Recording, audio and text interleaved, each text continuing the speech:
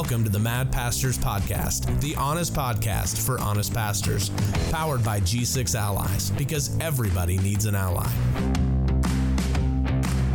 Well, hey everybody, welcome back to the Mad Pastors. I'm Nasally. So am I, because you know why? It's the freaking allergy It's season. March, and It is the worst. And you may even hear we're in Tulsa, Oklahoma, and you know where the wind comes rolling down the plains, sweeping down the plains.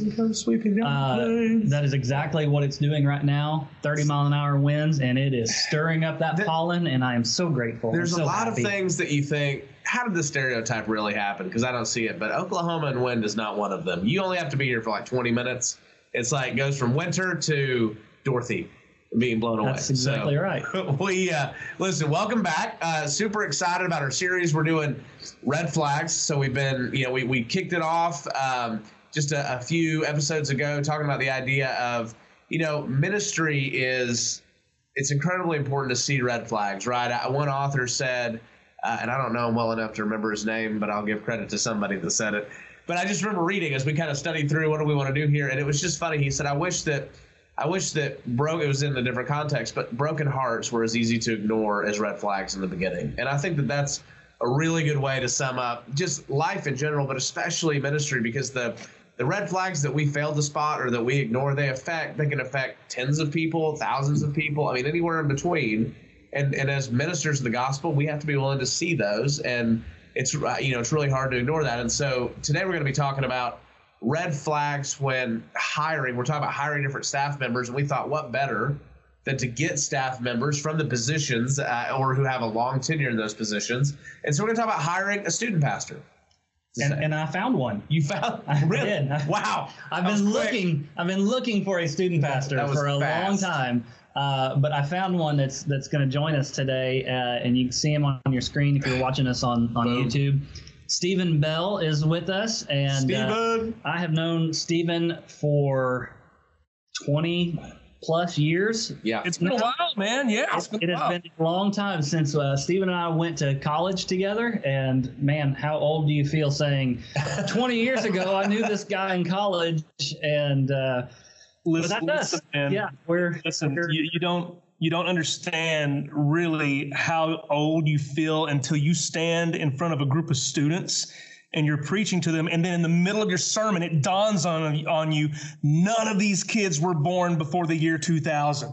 Okay, that's true. Yes. Here, how about the fact I took a group of students. So normally I've always done my own camps, or my church was big enough to do our own camps. Right. But we were at a church that was a little bit younger, and there just weren't enough kids to go. And so I went and did one of those big conglomerate camps. It's famous, so I won't say the name of it, but we went and it was terrible. We went once, and the speaker was awful, and the guy that was in charge of it, I knew him, and he just said, "Hey, how did it go?" I was like, "Well, not so great. I wouldn't get this guy again." Second year, I go to a totally different place in the country that's owned by the same people. That guy goes to that one too. As a speaker, turns out this guy isn't even active in a church anymore, but he's still preaching their camps. And here's what he does: he gets up the first night and he goes, "Hey," he assured us last summer that he never waits till the end, except for God gave him a word that year, but then God also gave him a word this year. And he went, "Funny guys, I just want y'all to know something. Back, when I was doing student ministry, I was telling people they had this idea of being a poser. Y'all know what a poser is?" And I went, "Oh gosh." Anyway, when you skateboarded, we had the posers and they had the real. And I was just like, "Dude, you need to leave." After that night, every one of my kids went, "What's a poser?"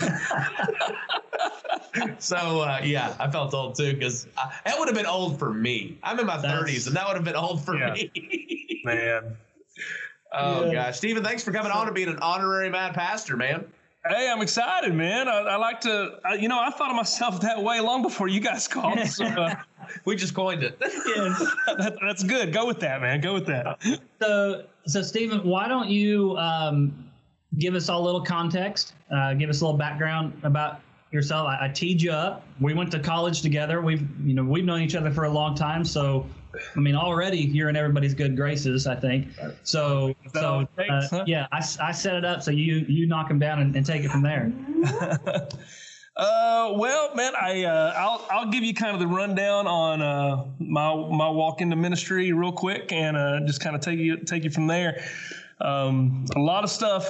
Give you the short part leading up to the actual call to ministry. A lot of stuff happened when I got saved at the age of 12. A lot of stuff happened when I was in high school. We actually, during my high school, during the 4 years that I was in high school, we had, I think about 6 classmates passed away in those 4 years of high school. One of those being an extremely dear friend of mine who passed away at the age of 16. And it was right around that time that God began to really cause a revival to break out in our area, to where for months at a time, man, we were seeing churches flooded because of all this tragedy that had taken place, and a lot of people making professions of faith.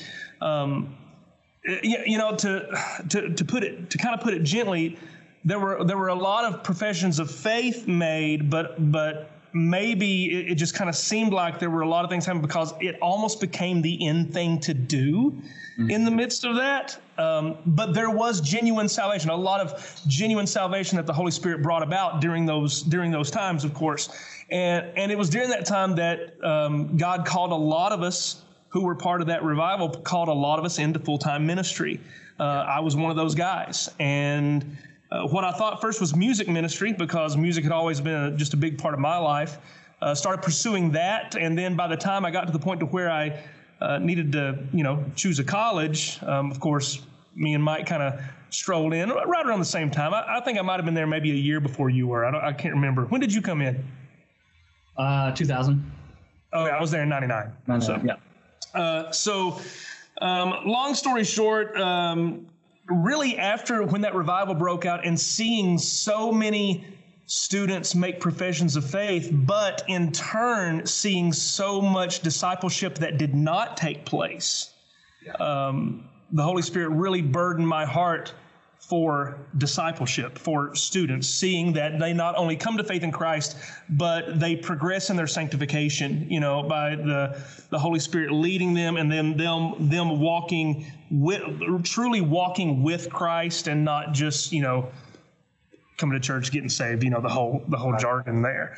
So really, once the Holy Spirit started burdening me for that, I really began to see, okay, God, really what's happening here is you're taking what you've given me musically, which I am the first to say, when it comes to drums, I'm all about it. When it comes to guitar, I'm a poser. All right. What's that? What is that, man? Back in the 90s. Right. Were you the camp speaker that he was talking about? No. Oh, okay. I'm sure I've probably heard that guy speak. That was some Southern Baptist passive aggression, me getting out to you. There's this guy. Oh gosh. And so I started incorporating leading worship in student ministry as well as being student pastor. I came on board for this church. It's not my home church, but as I finished up college, came back to an open position as youth pastor here. This is the church that I'm at, is the church where that revival really broke out. Oh, wow. And we saw a lot of that happen. So right now, everybody what part of the country that's in. I'm in Southeast Kentucky, a little town called Hindman. It's more or less Mayberry. All right. So everybody knows everybody here, man. Yeah. It's an awesome place. The people here are some of the most hospitable people you'll ever meet in your life. It's a really cool place to be. But now, fast forward, I come into this position in 2003 full time. I had done an internship here. And was just kind of being prepared to take this role. And, man, by the grace of God, and I say that entirely by the grace of God, not anything in and of myself, I have been blessed to be a youth pastor at the same church. June 1st this year will make 18 years. Wow, that's awesome. Incredible. Yeah, that is great. Congrats for that. That's I appreciate that, man. I appreciate that. And so now my wife and I, we've been married for 15 years. We have technically we have 6 children right now. We've got 3 biological, 2 adopted, and 1 foster child with us right now. So it is a party in our house. I'm sure. Or chaos. And that's all 12 years old down to 1 month old. So it's it is an insane time, man. But man, God is good. He is. We're just now starting to see some transition in our ministry, and God, and we may get to that a little bit later, but we're God has been very faithful in nearly 2 decades of youth ministry, man, and I'm extremely grateful for that. That's awesome. So, in 2 decades of student ministry, I'm sure you have seen staff members, pastors come on staff or leave staff. You've seen some transition over the years. Have you ever seen that go poorly, where maybe not necessarily at your church, since you're still there? I don't want you to incriminate yourself or any of your colleagues. But no, don't worry about that. You're familiar with where a church made a very poor hire. They hired the wrong person, or it was just a bad fit, whatever. There's some reason that it was not a good decision. Well, because 18 years is so rare, and that's part of why what you're doing now, that's what I always wanted to do. So I've been a student minister for about 15 years now, and my goal was always to be 5 or 10 years at a church and spend time and do that kind of thing and see, kids go through. I remember in Sustainable Youth Ministry, they used to talk about the idea that you can't even count a ministry as successful or unsuccessful unless you've seen it for 4 years, building and growing. And I don't know, there's so many, I think that if people were checking red flags, so many staffs are just either unhealthy in who they bring on or unhealthy in how they function. It's cool that you're there, but we know that you got a lot of stories and a lot of people you've seen. So yeah, when have you seen that go? When I came on, I think the average stage of a youth pastor in America was like 18 months, and so it's I'm extremely I'm extremely proud of the fact that there is longevity there and a sustainable ministry. But again, that sustainability is entirely by the grace of God and apart from myself. I will say this.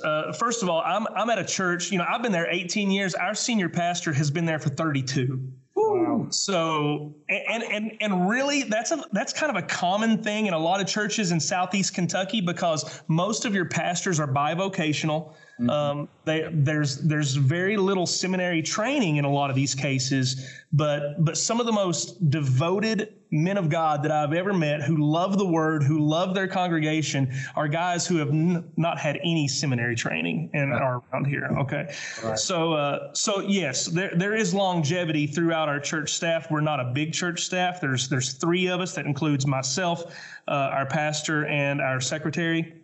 And so really the secretary has changed positions over the years, but not so much in pastoral leadership. And again, for that, I'm very thankful. One of the things I've seen in a neighboring church here is they were I think they were so eager to hire someone that's the first. I would almost say that's the first red flag, not necessarily in the hire, but being the people who do the hiring, is you cannot do this quickly. You absolutely cannot. Great statement. You cannot rush the hiring of anyone in a pastoral role position. You just can't. Yeah. They were so eager to get someone in and thought to themselves, we've got to hire a person quickly, because they did have a good number of students coming, and they just felt that they needed to get somebody in there as quick as they can. And so they hired a guy who almost, to be perfectly honest, he was almost garden variety of what we see Paul telling Timothy in 1 Timothy 3. This guy was a recent convert. And if he's gonna be a shepherd, then even Paul tells us that. Even Paul said he doesn't need to be a recent convert, or he may get puffed up. And this is exactly kind of the tragedy of what we saw. And so number one, I would say red flag. Not saying anything bad against the person, and not saying that the person's conversion isn't genuine. It's just the reality that if they are a recent convert, then a red flag needs to go up at least. Paul says it so well that we all deal with pride enough, no matter who you are, that's just a position where you got to be so careful, because it's so easy. I remember we were at a church one time, and it was the first church I served at full time, and there were some really unhealthy. The interns they treated like associates for a year or two, and paid them really well. I mean, it was a $30,000 a year internship. I was like, whoa, that's better than most. So, but I might sign up for that. Get intern there. Really? You don't want to now. Pay raise. But I remember there was this incredibly unhealthy woman that they had hired younger, just out of college, and still pursuing some stuff. But I remember thinking, and this was a church where you didn't say that you disagreed with something or bring anything up. Like, you always got in trouble for that. So they were all like, man, you can break through the glass ceiling. Just don't tell us that it's there. And so I remember that they went up back and forth hiring somebody for this position for like a month. And I asked the question, I said, well, why do they want to come? Well, she needs more money. But we just told them, God's sufficient. But then she also said she doesn't like this. But then we said she really needs to come. Like, they had just convinced this person. I remember in my mind, and it was true. I went, this is not going to turn out good. Mm-hmm. You can't convince somebody to drop all of their needs and come somewhere and then expect it to turn out well. That's crazy, though. How did it go with this? What were some of the red flags with this guy? Well, of course, I'll say this. First of all, the guy was an incredibly effective communicator, which, for whatever reason, when a lot of times when churches are hiring, that takes priority over things that are way more crucial in the hiring process. Yeah, because they think we've got to get somebody who is going to be able to communicate on the level with our kids. But my goodness, man, the reality is that the Bible communicates on every level. And it's not about your ability to be an effective communicator, or else God wouldn't have picked Moses. It was yes, exactly. That's just not the case. And so that wasn't the criteria in the New Testament, and it wasn't the criteria in Exodus. Right. The reality is, you want the person God has there for you. Does God have other options? Absolutely. But he may have one intention of being there, and that's who we're praying for. That's who we want there. So this guy, that was one thing. The other thing, even though he was an extremely effective communicator, he was easily angered. I'll put it that way. Okay. Easily angered. He was often, he did not really possess the ability to debate anything. He got very loud. He got very aggressive. You knew he was in the room. Okay. You knew he was there. There was no doubt that okay, so-and-so has just entered the room, and so now we can let's see what happens. Yeah. And so there was a lot of kind of blow-ups there. There were a lot of people that talked to him about that. There was a lot of grace given there on behalf of church leadership and whatnot. But that was another huge area. And again, we see that in 1 Timothy 3. Right. Not easily given anger.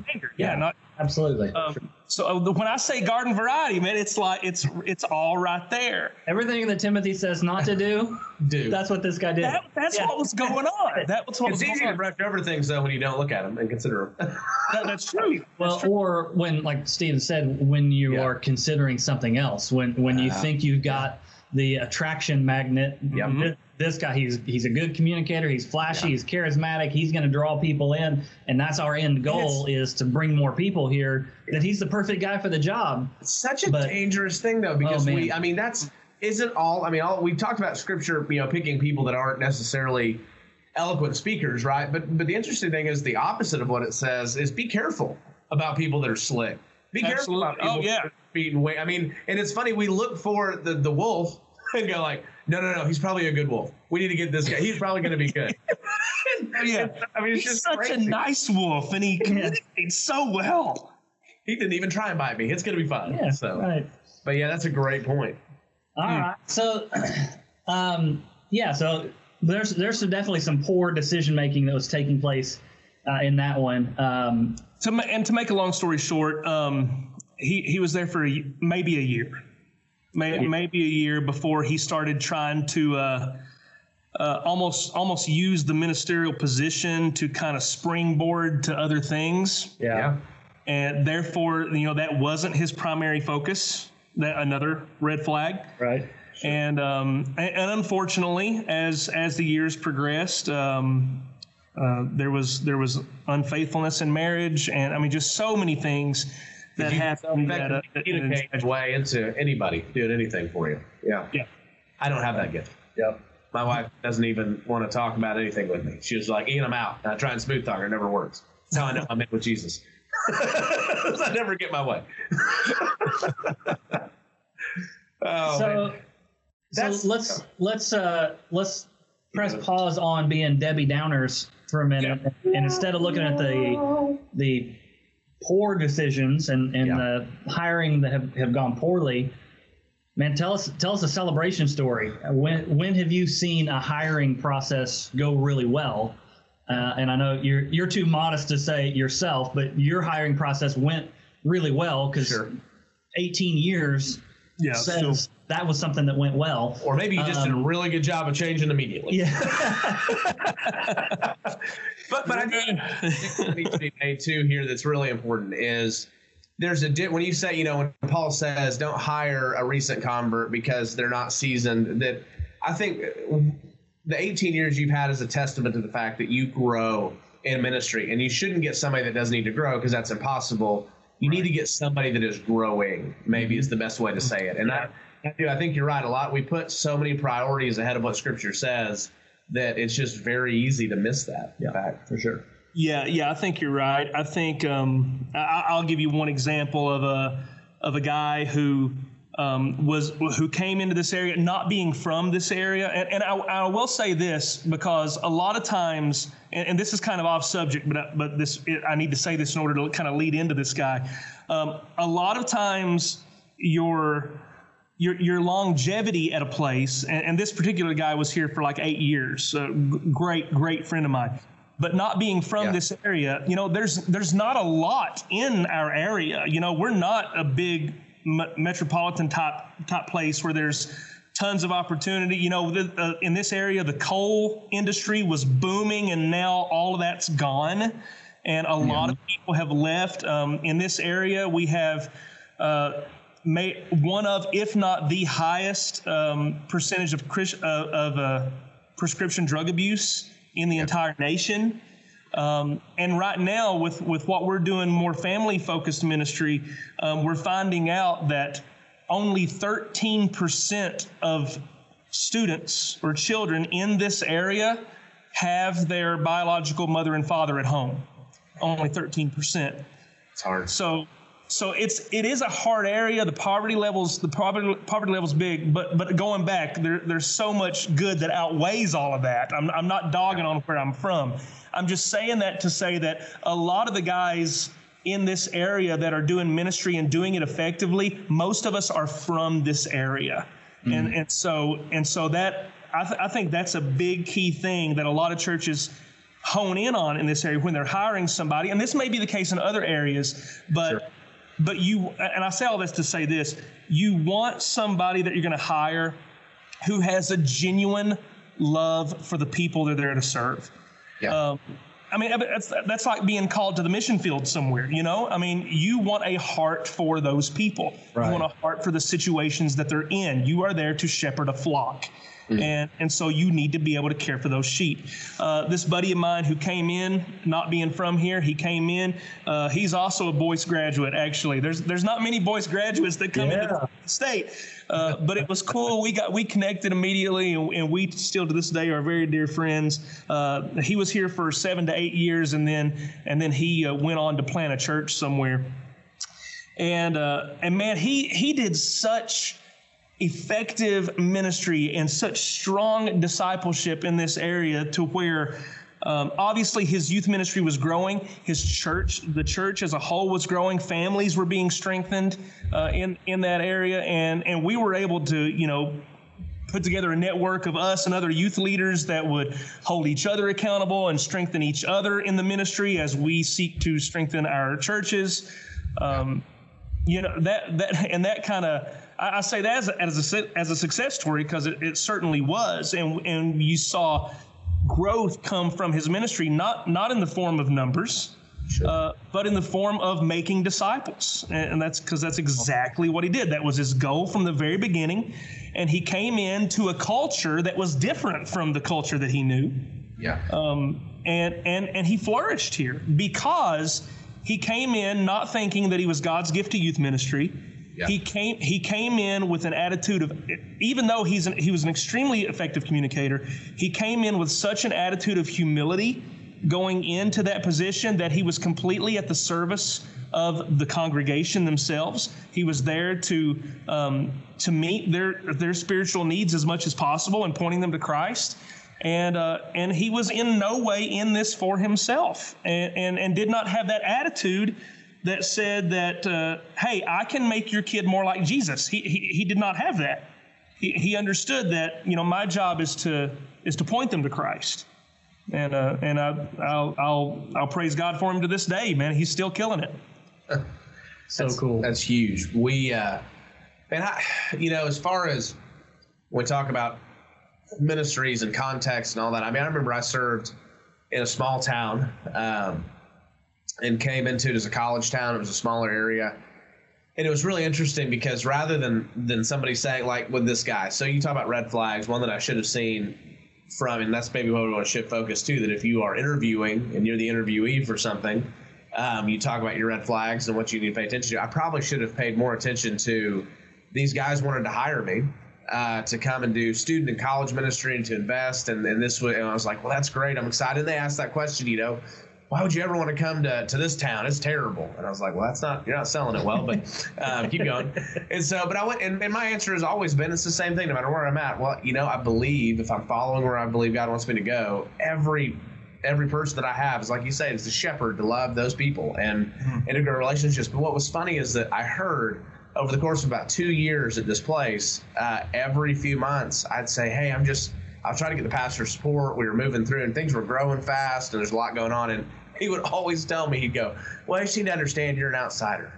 And I went, okay, but are you going to help me become an insider? Like what? And he'd go, man, I just don't know. People here just don't trust you. You probably just, at one point he said, you're always going to be an outsider. And I went, well, that's a death sentence. And so I'm always going to leave. Yeah. That's what, and eventually they hired somebody who was originally from there. And then he said, when I kind of decided it was enough, he'd set me down in my office and he said, by the way, we're going to be giving half of your ministry to this person. And I went, all right, I'm out. Like I'm not doing this. And so, but it's crazy. You've got to love the people that you're going to be ready. And one thing you said that I didn't get a chance to point out is it drives me up the wall as a student pastor who's exited out of that partially. And I do teaching ministry and adult ministry and students, but it drives me nuts when it's a stepping stone. No ministry should ever be a stepping stone. God may move you in and out. I think if you're like a 75-year-old student pastor, it's very rare that you're not creepy. But at one point, though, it's just, it's kind of this idea of like when Paul begins to talk, somebody that's not built on their own self-interest. And I hear a lot of guys, well, I want to do student ministry for a few years and then I want to go. Then I want to do the real ministry. But that's acceptable. And the really important jobs. Yeah, I've been in churches where pastors like, oh, that's great. It's acceptable, but there's also that mentality amongst your congregation a lot of times too, where it's like, oh, you're just the youth guy. Yeah. Right. Yeah. And that doesn't help the cause at all. Not at all. No, if you're not being supported from the pulpit and you can't agree with the pulpit, then there's always going to be a huge problem for sure. Yeah. And the problem there is, it's not so much ambition for future career goals as it is I'm devaluing the role of ministry and those that I'm in this place to shepherd right now. I'm devaluing them because I think there's better value someplace else. Yeah, right. Which if that's your attitude, then go someplace else. Well, don't waste your people's time by thinking that they're less important than where you really should be. There's so much talk too about positions we don't get caught up on the position, and I get that, but positions are people. Well, when you talk about, I want to do a stepping stone to another position. Well, who's the stone? Well, the stone are all those kids and all those students or all those adults or you turn people into objects, and that is a dangerous place to be. And so, I think it's important. I think positions are important just because they clarify the people that we're there to minister to and to take care of. And at that point, obviously they can get taken out, but what do you think? So all that to say, we've hit on them a few times, but if we had to really think about it, what are some filters that you think are universal for a hire to turn out well? So not just Southeast Kentucky, which has its own context, but whether you're in New York or Seattle or wherever you're at, what are some universal filters that both those being hired and those hiring can ask themselves And so, because just like it's bad to be rushed to hire somebody, it's also bad to rush to accept something and just accept it. So what would you say to that?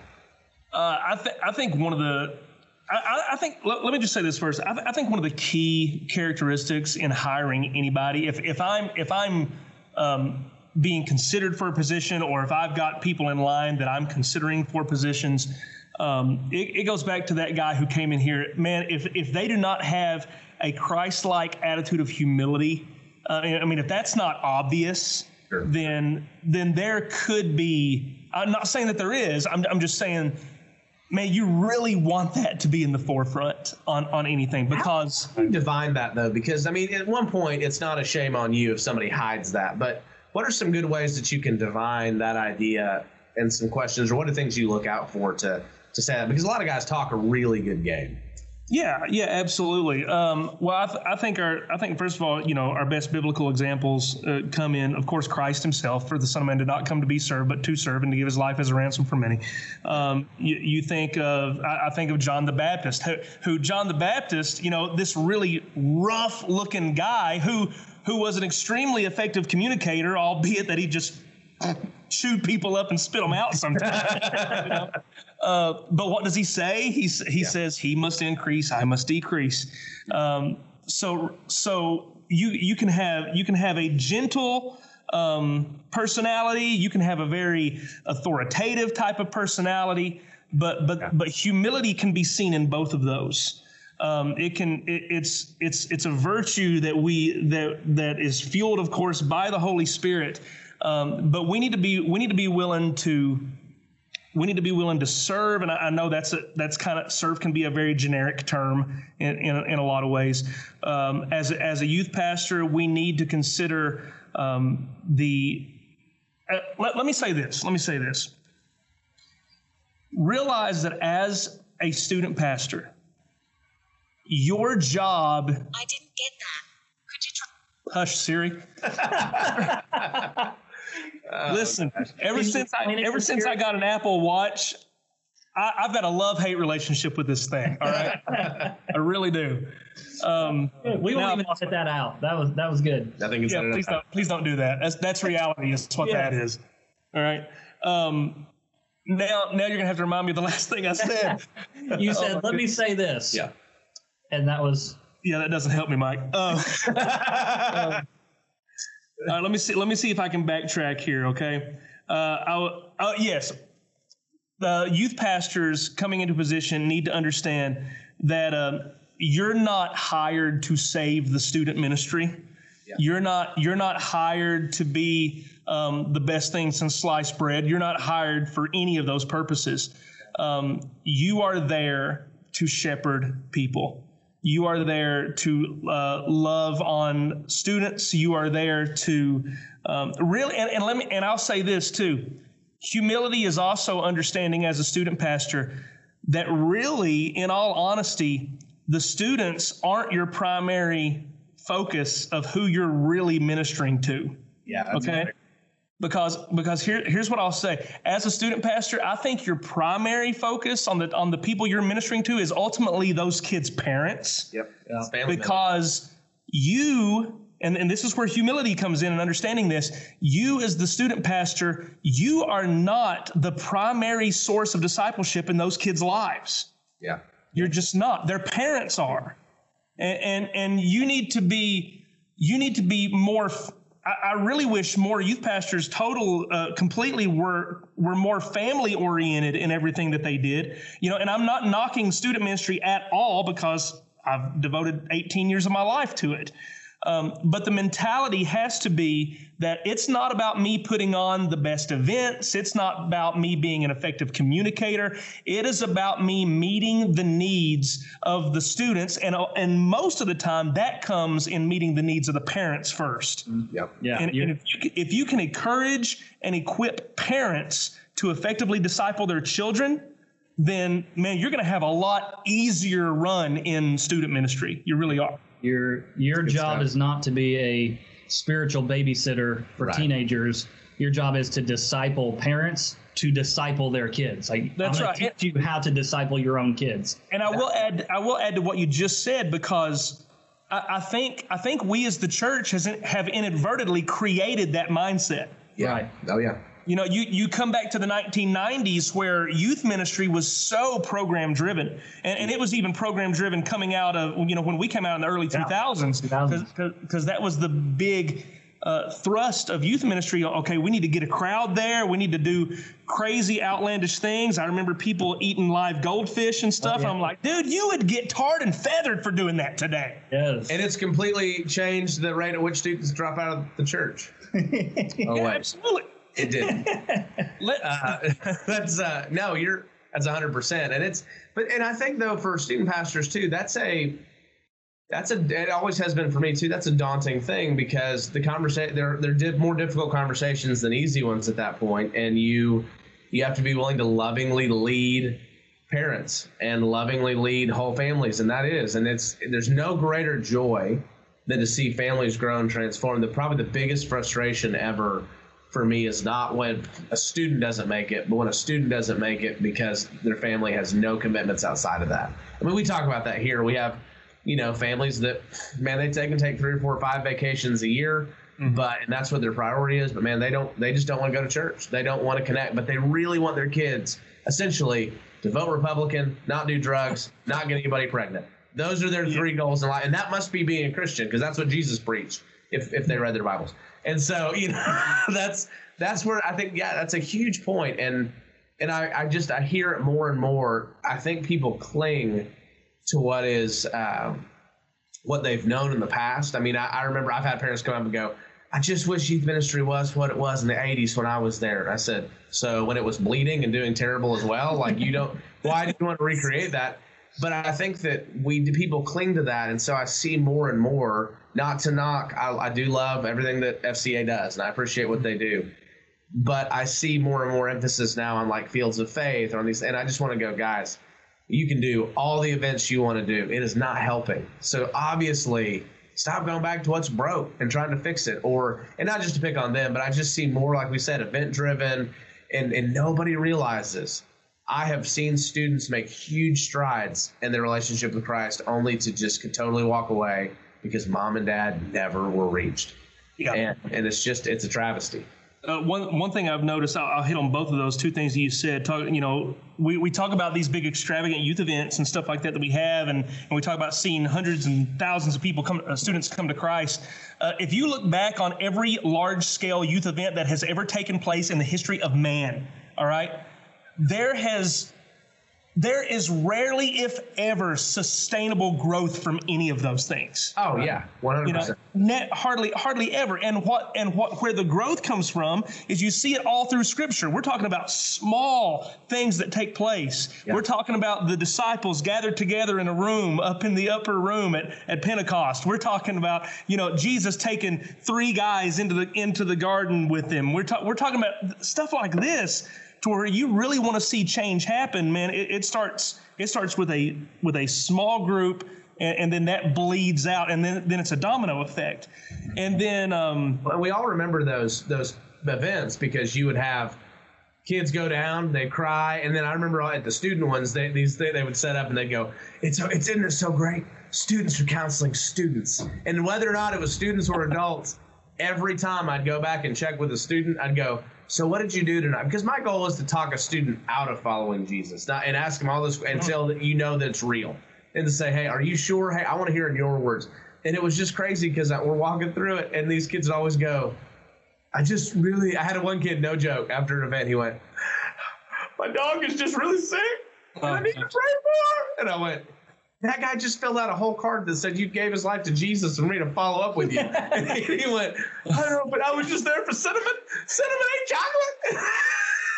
I just went, it was the same thing. I was like, man, that kid doesn't need an event. That kid needs a loving adult in his life. Somebody investing in him. Yeah, that's sure. Right. That's right. The other thing that I was going to make mention, and it goes right along with what you just said.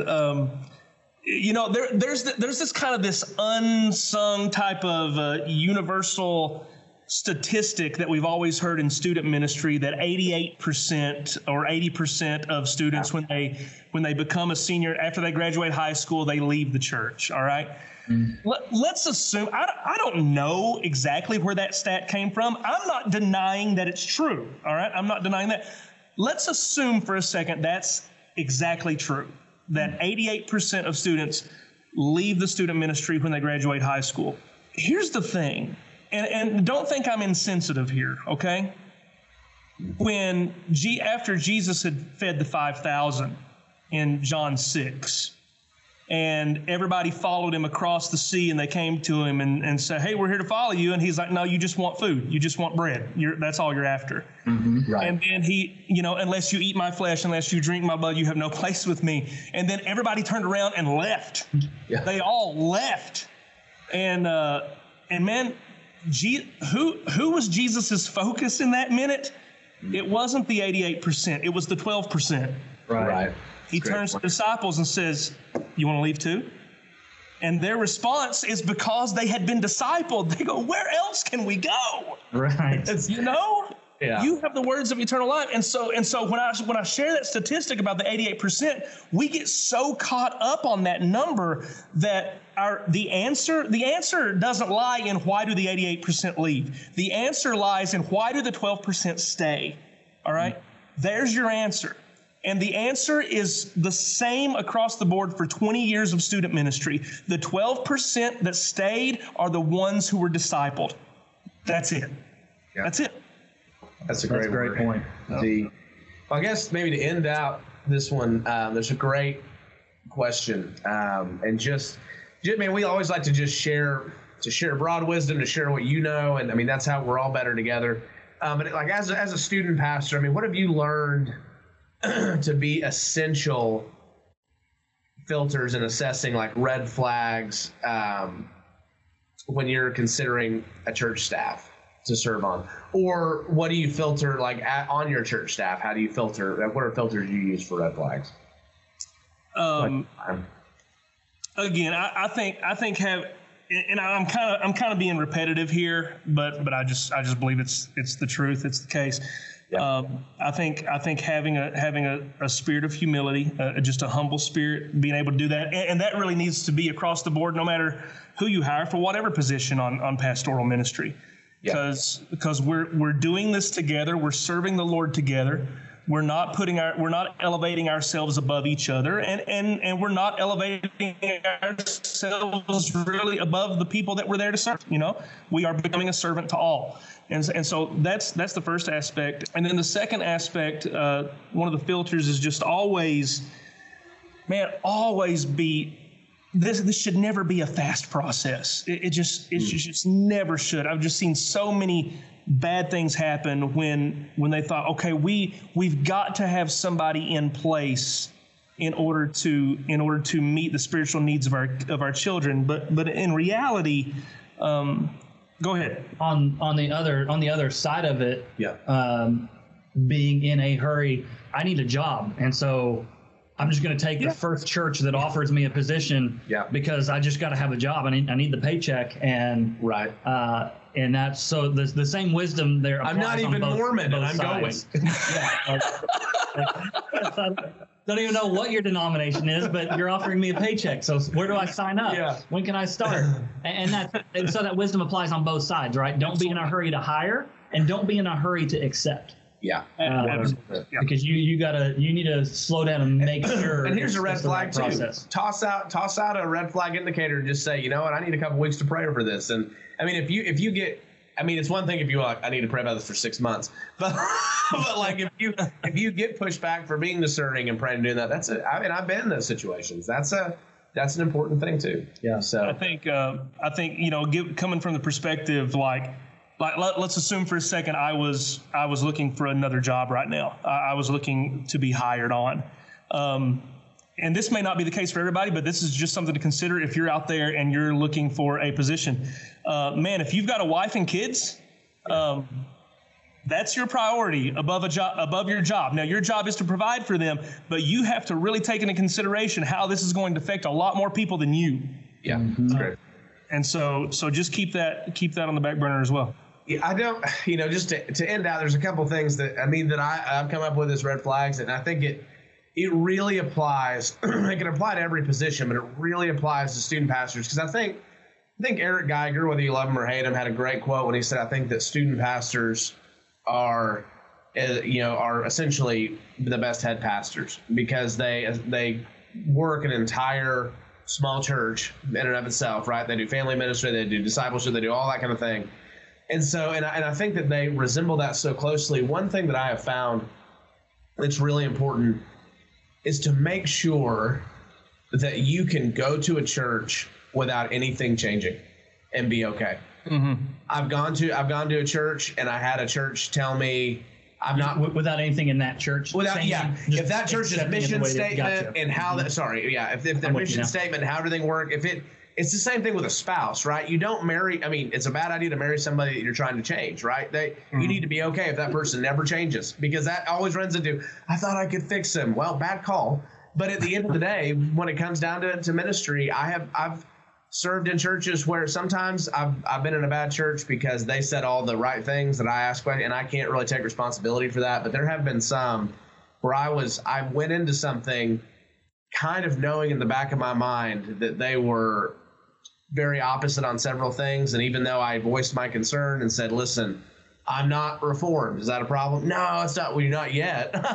And then they brushed it off. Or, well, I'm not this. Well, I believe in this, this, and this, and I'm going to do that. Are you cool with that? Oh, yeah. I mean, it's not really what we do. We'd be careful with it. But and really, at the end of the day, it was a really uneasy feeling. And you both need to understand that if you don't fit that church's model, or that church isn't 100% okay with you doing your own thing, that's a dangerous place to be. Because I remember just what you said kind of reminded me. I remembered a situation where somebody was hiring for a pastorate locally, and a lot of pastors around here, they just happen to have wives who play piano, and so that kind of is just a little bit of icing on the cake, I guess you would, for a church who's hiring that. And don't pay her, just make her play piano. But I remember a church asking a hiree. And I thank the Lord for this hiree, man, because the church was asking and said, so what will your wife be doing as a part of your ministry? And the guy's like, you're not hiring my wife. Not good. Her job is to be a mom.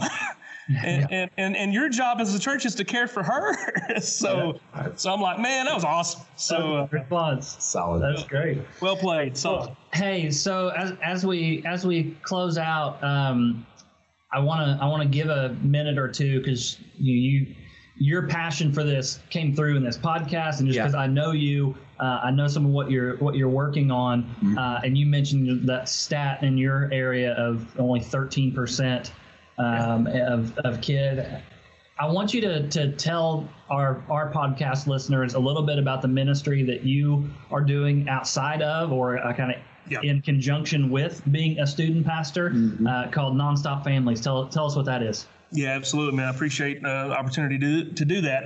About a year and a half ago, like you said, this has always come through the ministry to where you realize that as a student pastor, really who you're shepherding for these students is you're encouraging their families, you're encouraging their parents to be the primary disciple makers of their children, and then you're encouraging the children to be willingly accept that training that they're supposed to get biblically. And so my wife and I, things like foster care and adoption are such a big part of our family, and family discipleship, family worship is such a big part of our household. And then with so much involvement in student ministry, we're like, you know what? If we could just see families within the church worshiping together in their homes once a week. If we could just make that or present that as a normal thing that should be happening in the lives of the families of our congregation, then if stronger families can only result in stronger churches. Yeah. I mean, that's just the logic there. And so what we've done is we have started an online ministry where it's very much in its early stages right now. It's a very much a grassroots effort to try to communicate with families, and we kind of go by this slogan: our job is to encourage and equip families to effectively disciple their children. That's what Nonstop Families is all about. It comes from Deuteronomy 6, of course. Love the Lord your God with all your heart, mind, soul, and strength. You shall teach these things to your children. When you walk by the way, when you rise up, you go nonstop. That's kind of the deal. And so we've created this ministry. It's you can check it out at nonstopfamilies.com. We just launched the website this past week. We got a podcast that's starting up here in the next week. And it is really coming from the perspective, like if you're listening to it, we're assuming that you are a parent who has never had a time of family worship in your house before. We're assuming that you're a parent who doesn't know this, who doesn't really have in mind this concept of family discipleship that we see so prominent in Scripture. Yeah. And then, as a result of a lot of student ministry over the past 20 years, maybe you've, whether you've realized it or not no fault of your own, and not even necessarily no fault to the church in and of ourselves, but you've dove into this mentality that says it's the church's job to make my kids more like Jesus. Yeah, right. Man, we just want to see parents and grandparents in some cases. We're really in every case, but to really be proactive in understanding that their biblical obligation is to disciple their children and to train their children up in the way that they should go. That 12% that I talked about, those 12% were usually the ones that had solid biblical discipleship at home. Or they were the ones who had none of it and were at everything we did and were like, pour into me. Yeah, right. But it was a hunger for discipleship. That was the factor. And so Nonstop Families, we are beginning to transition into this ministry full time, actually. Oh, wow. Awesome. That's different from when I talked to you last time, actually. Yeah. And so we have actually accepted a position to come on board as full-time missionaries at a local camp here that ministers to students, minister to families. So we're still going to be doing ministry to students there. But our primary focus, I will be the executive director of adult and family ministries at this camp. Congratulations. Awesome. And so our job, I'm still going to be on staff here at the church where I'm at, but I will be, after 18 years, transitioning out of student ministry. And I think it's due time, just simply because my oldest daughters are 12 and they're getting ready to step into the student ministry. And I'm always one to believe, you know what? I may not be the best student to be the youth pastor. I probably just shouldn't be. And I'm totally fine with that because they hear from me every day. Right. And, but the cool thing about what we're doing with Nonstop Families is